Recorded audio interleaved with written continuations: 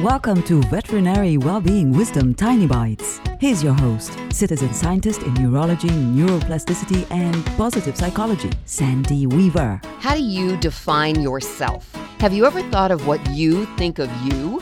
Take an uninterrupted 15 minutes or so and write down words that you hear your brain say about you. Then see if you can find a gentler, kinder, more loving way to say the same thing. For example, I remember sitting at the back of the 4th grade classroom after moving from Germany to Georgia, the new kid in the class once again, feeling like all the kids were staring at me, judging me, and not liking me. I decided I must not be good enough to be their friend. What if, instead of deciding I wasn't good enough, I had decided to be excited about meeting new friends and learning what we had in common? Can you feel how much kinder and more fun that would have been? Can you do the same exercise for yourself? If your brain tells you things like you're not smart enough, talk back to it and say, I enjoy the process of learning new things.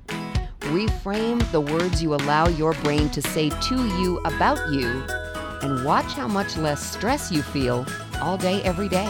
Want more tiny bites of veterinary well-being wisdom? Subscribe to the podcast and share it with your friends. And there's lots more at centerforworkplacehappiness.com. Here's to your well-being, one tiny bite at a time.